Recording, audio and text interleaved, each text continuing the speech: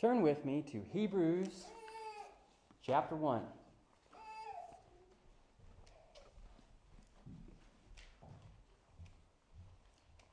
If you were here last week, and I believe all of you were, I actually delivered the entire book as a sermon, the book of Hebrews, because essentially that is exactly what it is. A 50-minute long sermon chock full of Old Testament scripture and illustrations and some very sharp warnings, some gentle encouragements, applications, all centered on one person and trying to demonstrate to us that he is supreme, better than all things, Jesus Christ, the Son of God. I make a promise to you this morning, we will not go for 50 minutes today.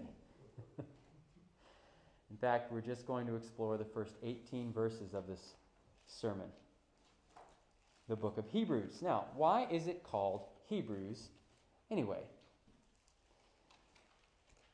Well, because this book is actually written in the style of a sermon that would have been delivered in a synagogue back in the days of Jesus.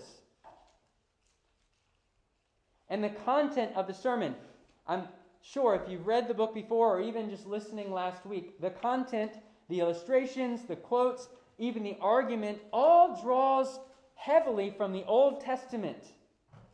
The tabernacle, the sacrifices, and the stories, all in a way that Hebrews, that is, Jews, Israelites, would appreciate. Particularly, it seems that the persuasion that the writer is using is trying to appeal to Hebrews who might be tempted to try to return to the old way of doing things. The old way as in life as it was before Jesus came to earth and died and was raised and was seated on an eternal throne. And to persuade his listeners, the writer of Hebrews constructs what is an elaborate argument from the lesser to the greater. So, just for example, let's say you went to your friend's house and there happened to be a day-old pizza on the counter, and it's from some new pizzeria in town that you haven't had before. You go over, you eat a slice of that cold pizza, and it is the best pizza you've ever tasted. And your friend says to you, wow, if you like it cold, a day old, how much more are you going to like it when it's fresh and hot straight out of the oven? That's an argument from the lesser to the greater. Or let's say you really enjoyed the latest Wonder Woman movie that came out, and you watched it on your laptop, okay? And you thought it was the greatest thing you've seen all year. Well, how much more would you love it if instead of watching it on your cell phone or on your laptop screen, you got to go to the movie theater and sit in one of those big plush chairs and have a big old thing of popcorn with surround sound and a giant screen? If you loved it on the small screen, surely you would love it on the big screen. Or say that I'm in Pittsburgh at my in-laws' house for a Steeler football game. All right? And it's just my father-in-law and my immediate in-laws, my sister-in-laws there. Let me tell you, the environment, the atmosphere there for that 2.5, 3 hours is going to be intense. How much more intense would it be then if all of Mindy's cousins and uncles and aunts and second cousins and grandparents, her entire extended family who also live in the Pittsburgh area, all crammed into that living room to watch the Steelers play? If it's true for the lesser, how much more true must it be for the greater?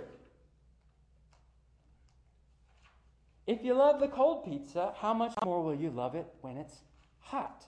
If you love the movie on the tiny screen, how much more will you love it in a theater? If the Steelers game is intense with the immediate family, how much more the extended family? It's an argument from the lesser to the greater. And that's what the book of Hebrews is. I've actually titled our series through Hebrews, shadow, and substance. And kind of the point of the book is that all of these things are true of the Old Testament. How much more must they be true now that Jesus has come in the New Testament?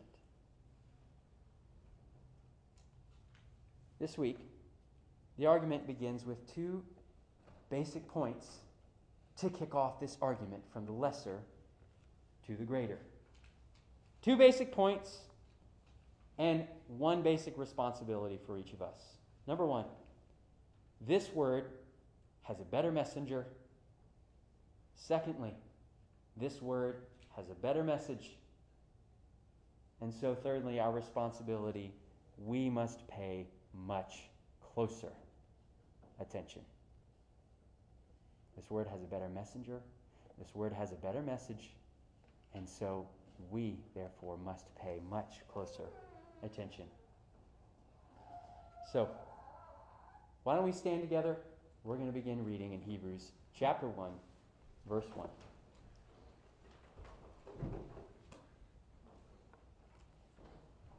Long ago, at many times and in many ways, God spoke to our fathers by the prophets. But in these last days, he has spoken to us by his Son, whom he appointed the heir of all things, through whom also he created the world. He is the radiance of the glory of God, and the exact imprint of his nature, and he upholds the universe by the word of his power. After making purification for sins, he sat down at the right hand of the Majesty on high, having become as much superior to angels as the name he has inherited is more excellent than theirs. For to which of the angels did God ever say, "You are my son, today I have begotten you"? Or again, "I will be to him a father, and he shall be to me a son"? And again, when he brings the firstborn into the world, he says, "Let all God's angels worship him." Of the angels, he says, he makes his angels winds and his ministers a flame of fire. But of the Son, he says, "Your throne, O God, is forever and ever. The scepter of uprightness is the scepter of your kingdom.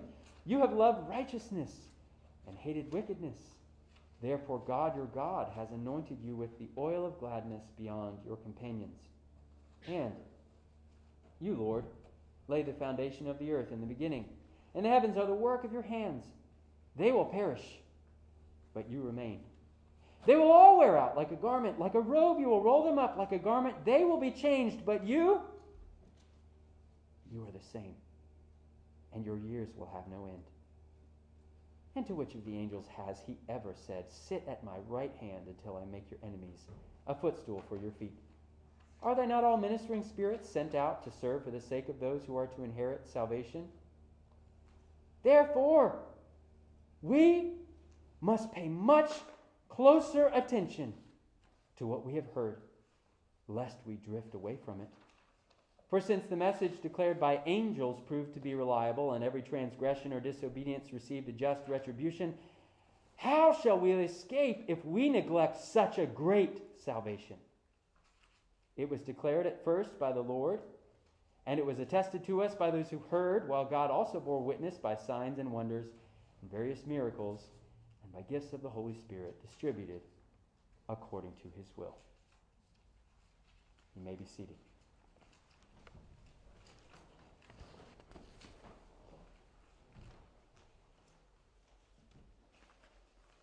Long ago, at many times and in many ways, God spoke to our fathers by the prophets. But in these last days, he has spoken to us by his Son. This is the beginning of our argument from the lesser to the greater, and it begins with this primary point. This word has a better messenger. But even before we can begin the argument, we have to deal with the basic assumption underneath this all. The argument in verse 1 takes for granted the fact that God is not silent. Our God actually speaks to us. This isn't something that people down through history have been able to take for granted. The gods of the nations are deaf and mute. The peoples of the earth prayed to statues and idols and stars and trees and money and homes. But those statues and idols and stars and trees and money and homes never spoke back. But our God speaks. And He speaks to us. Hold up your Bible for a second. There's the evidence. He has spoken to us by the prophets. And praise God, this word has a better messenger. Today we can say the truth. He has spoken to us by His Son. What is it that makes Jesus a better messenger? Well, the author of Hebrews provides us with 4 reasons why Jesus surpasses all the prophets as a messenger of the Word of God. First, His identity. His identity makes Him a better messenger. Listen to verse 2. It continues, "In these last days He has spoken to us by His Son, whom He appointed the heir of all things." So God has written His will on this universe. And He has designated, appointed, made legal claim that all of these things that He has made should go to Jesus. He's the heir. Jesus is the heir of the Father, which means His identity is that of the Son of God. His identity makes Him a better messenger. Secondly, His power makes Him a better messenger. Continuing in verse 2. Not only was He appointed heir of all things, but through Him also God created the world. And then verse 3. He upholds the universe by the word of His power. Who here has seen the ocean? Yeah, all of us. All of the vast expanse of that water, as far as the eye can see, Jesus created like that. Or you've been outside and you've looked up at the sun. We haven't seen the sun in a while, but you can remember what the sun looks like, right? It's been maybe a week or so, but now imagine that blazing ball of fire. Jesus made hundreds of thousands of those and strew them across the universe like that. Power. That's power. Everything that exists not only was created by Him, but it is the very word of Jesus that is the foundation of this universe. Everything hangs on His word. Depends on Him for its existence. He's a better messenger because He has supreme power. Thirdly, His glory. His glory qualifies Him as a better messenger. Verse 3. He is the radiance, the very radiance of the glory of God. Perhaps you remember the story when Jesus, in Mark's gospel, took 3 of His disciples up on a mountain, and for just a very brief moment, He allowed them to witness a sliver of His glory. And Mark says that in that moment, when His glory was shining, Jesus' clothes became so radiant, they were so intensely white, it was whiter than anyone on earth could ever bleach them, Mark says. It's like so white you can't even imagine how white it was.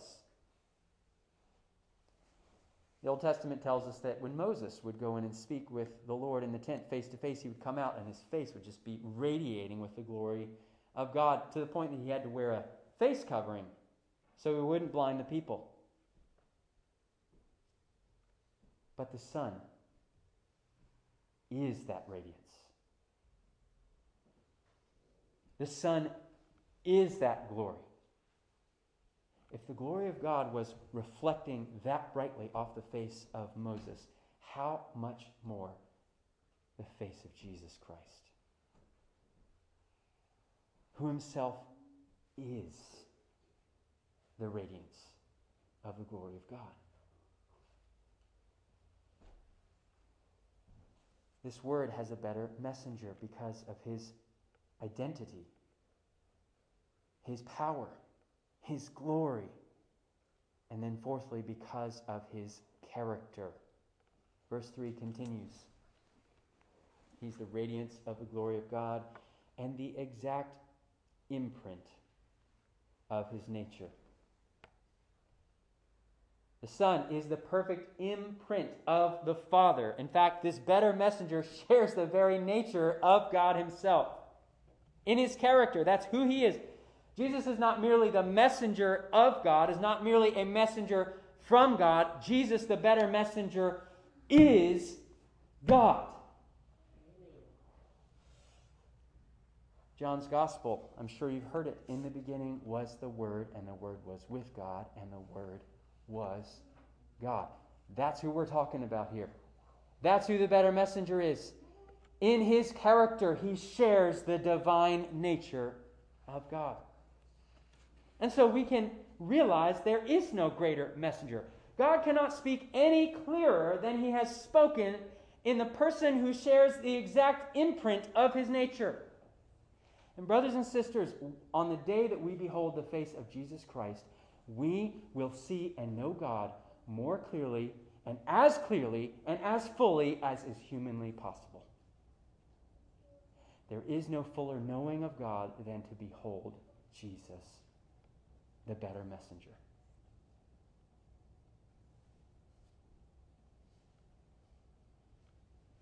Our God is not silent, and when he opens his mouth, we see Jesus.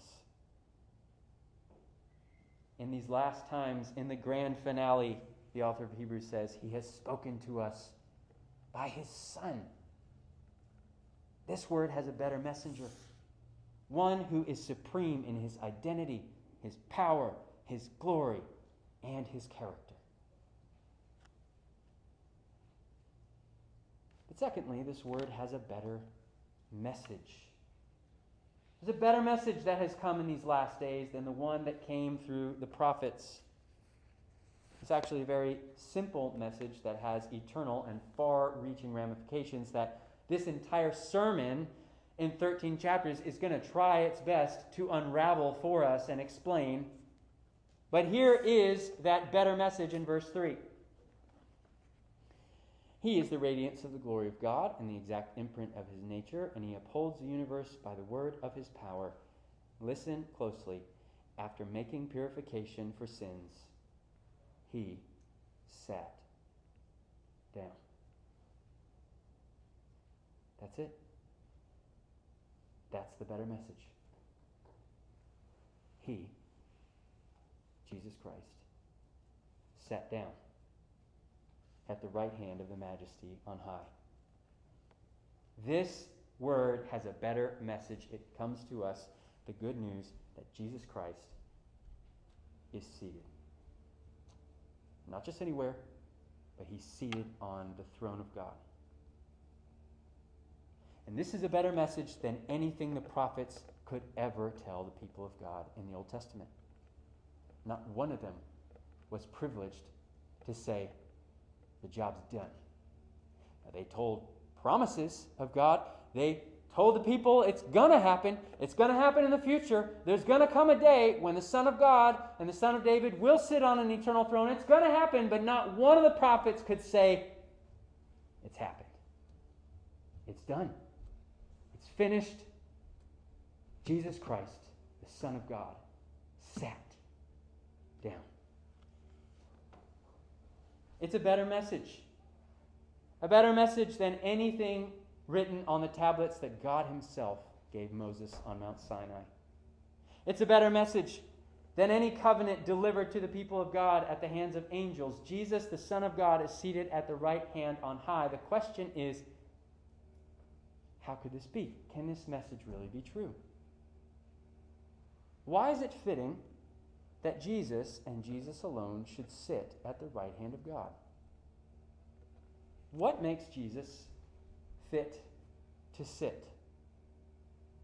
Well, it's actually the same reasons that make him a better messenger His identity, His power, His glory, and His character. Let's look at it together briefly. In verse 5, Caroline, I need you to sit down, okay, sweetie? Can you sit? All right.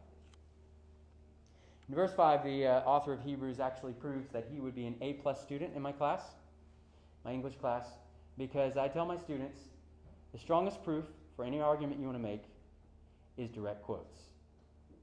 You want to prove your point, quote the source. And that's exactly what verses 5 through 13 do. Direct quotes, one after another, from the Old Testament, proving to us that Jesus is fit to sit on the throne of God. Verse 5.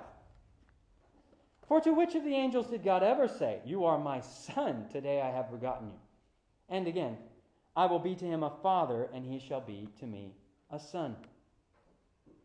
How can we know this is a better message? What qualifies Jesus to sit down at the right hand of God? His identity, which God has declared to the whole universe, "This is my son." The first quote is from Psalm 12, but the second one, those of us who have been here ought to know. That's straight out of 2 Samuel. 2 Samuel 7:14, the promise God makes to David about his coming son. That son of David one day is going to prove to be the Son of God. This is the better message. The promised Son has come and he has been seated on the throne. Secondly, Jesus' power qualifies him to be seated in heaven. Verse 6. And again, when he brings the firstborn, that is God, is bringing the firstborn into the world, he says, "Let all God's angels worship him." You guys remember the Christmas story? The night of Jesus' birth? All the starry hosts explode in worship and praise of the firstborn Son of God. Now, if they worshipped him like that on the day when he was laid in a manger, how much more do you think the angels worship him now that he is seated on the eternal throne of David in the heavenly places? His power. His power. This is a better message not only because of the Son's identity and power, but also thirdly because of his glory. Verse 7. Now, of the angels, he says, he makes his angels winds and his ministers a flame of fire. But of the Son, he says, "Your throne, O God," that's addressing Jesus, by the way, "your throne, O God, is forever and ever. The scepter of uprightness is the scepter of your kingdom. You have loved righteousness and hated wickedness. Therefore, God, your God, has anointed you with the oil of gladness beyond your companions." What is it that radiates off of Jesus?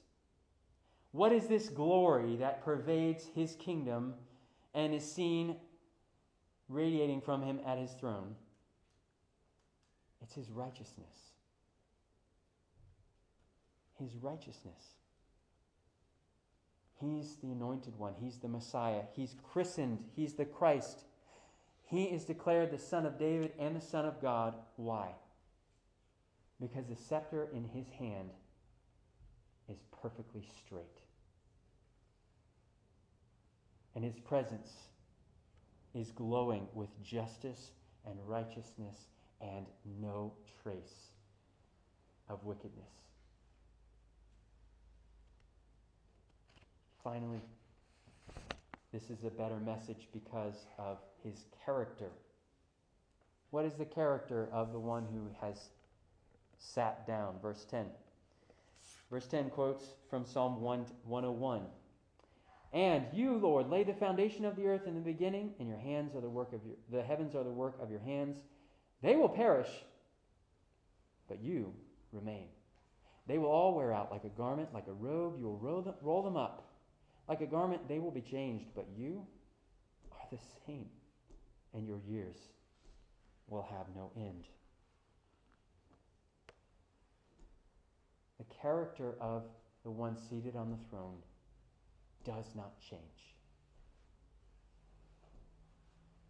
He laid the foundation of the earth. His hands fashioned the heavens, but he himself is in his nature unchanging and impassible. Everything else changes, but the Son, He remains the same. Imagine if the king over the universe wasn't newly elected every 4 years. Imagine if the one who sat in the universe, the chair over the whole universe, was unmoved by whims of violence and passion and pettiness and rage. Imagine if the one who sat at the right hand of God is the same yesterday, today, and forevermore, and the person you're imagining is Jesus Christ. Now that is a better message. Verse 13 sums it up. To which of the angels has God ever said, "Sit at my right hand until I make your enemies a footstool for your feet"? Are they not ministering spirits sent out to serve for the sake of those who are to inherit salvation? And this now draws us into the whole picture. We have a responsibility in the face of this better messenger and this better message. What are we to do? Verse 1 says, therefore, we must pay much closer attention. This is the application. Verse 1, chapter 2, therefore, we must pay much closer attention. Why? Lest we drift away from it. So, our job, this better messenger, this better message, is to make sure that we are giving our greatest attention more and more and more to this great messenger and great message. Otherwise, there are two dangers that are lurking for us: that we will drift away, or that we will neglect this great salvation altogether.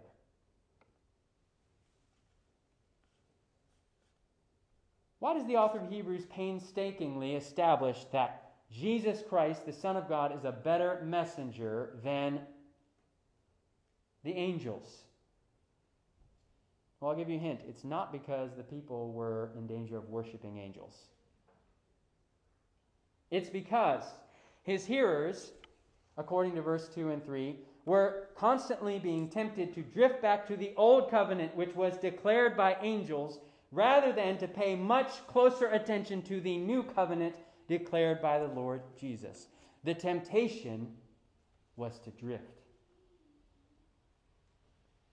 In 2018, a South Carolinian won $1.537 billion playing the Mega Millions.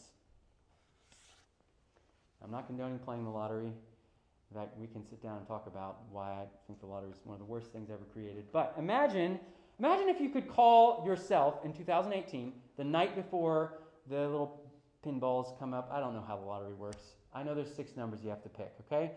So let's say you today were able to call yourself in 2018 and tell yourself what those 6 numbers are going to be. Would you hope that your 2018 self would pay pretty close attention to what you're saying on the phone?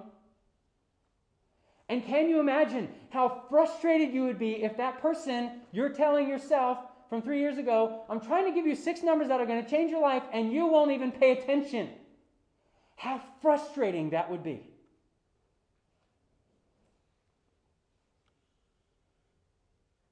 I'm trying to tell you about a salvation that literally grants you eternal life. A salvation that grants you access before the Creator God who made you. A salvation that makes you heir of all things, that grants you eternal purification from all of your sins. But how many of us are just drifting away? Yeah, this is a sermon on how we're all supposed to whatever and blah, blah, blah. Well, you can save it because we all know it by heart. The drifting of your ears is a sign of the drifting of your heart. Does the message bore you? Are you tired of hearing about this better messenger?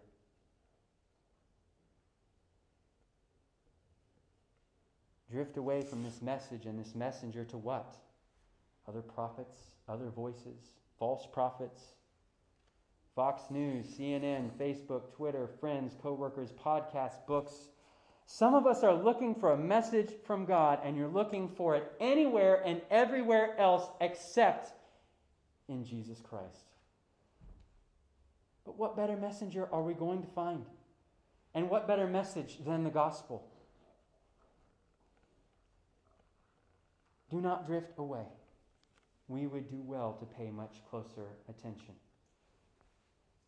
The only thing worse than drifting is outright neglect. And that's the second and final danger that the author of Hebrews warns us about this morning, that God would send a better message of salvation from sin through the finished work of Jesus on the cross, and that he would send his own Son as a messenger of that news to us. And that in the face of all of that, we would neglect it, ignore it. Verse 2 of chapter 2. For since the message declared by angels proved to be reliable, and every transgression or disobedience received a just retribution. He's talking about the law there, the Old Testament law. How, verse 3, shall we escape if we neglect such a great salvation? It was declared to us at first, not by angels, but by the Lord himself. And it was attested to us by those who heard, that is, his apostles, while God also bore witness by signs and wonders and various miracles, and by gifts of the Holy Spirit distributed according to his will. Listen, when God speaks, we as mankind have one responsibility, and it's this: to listen. And we may have other duties beyond listening, but certainly when God speaks, baseline, the first duty, the primary duty of every human being is to not neglect the word, but to listen.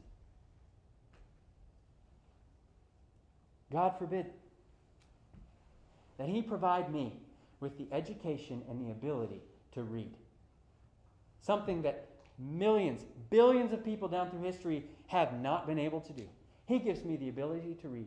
And then he gives his prophets words direct from God to write down. And for thousands of years, men and women work hard to preserve this text to make sure that it gets into my hands. And then faithful English translators put it in words and terms that I can read. And I put it on my desk. And I never cracked the spine. What other word for it is there than neglect?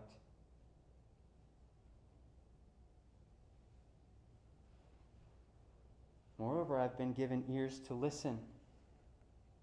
And here in my own town is a man who has made it his job to preach the word of God week in and week out.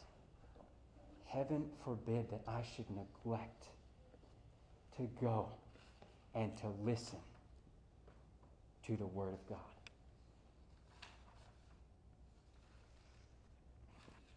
God spoke to our forefathers. God has spoken to us. If you're here this morning, pay attention. God has spoken to you today. You may have come in here and you may have felt like you were in ignorance. Unfortunately, you can't claim that anymore.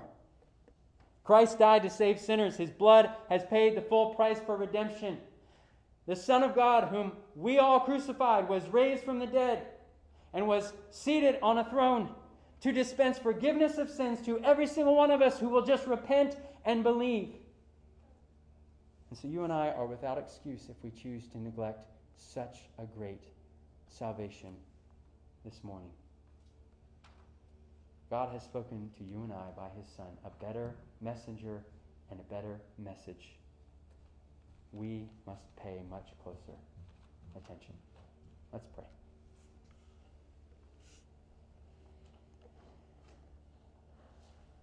God, we will never plumb the depths of how unworthy we are to receive your Son and for him to bring a message that he himself is our righteousness and our salvation and our King, and that he, our shepherd, has come to lay down his life for the sheep. Lord Jesus, we pray, send your Spirit to keep us near the cross, not to drift away, and certainly not to neglect the reading of your word, and giving our ears to listening to your word. Lord Jesus, we pray, forgive us. Renew our hope today. In Jesus' name, amen.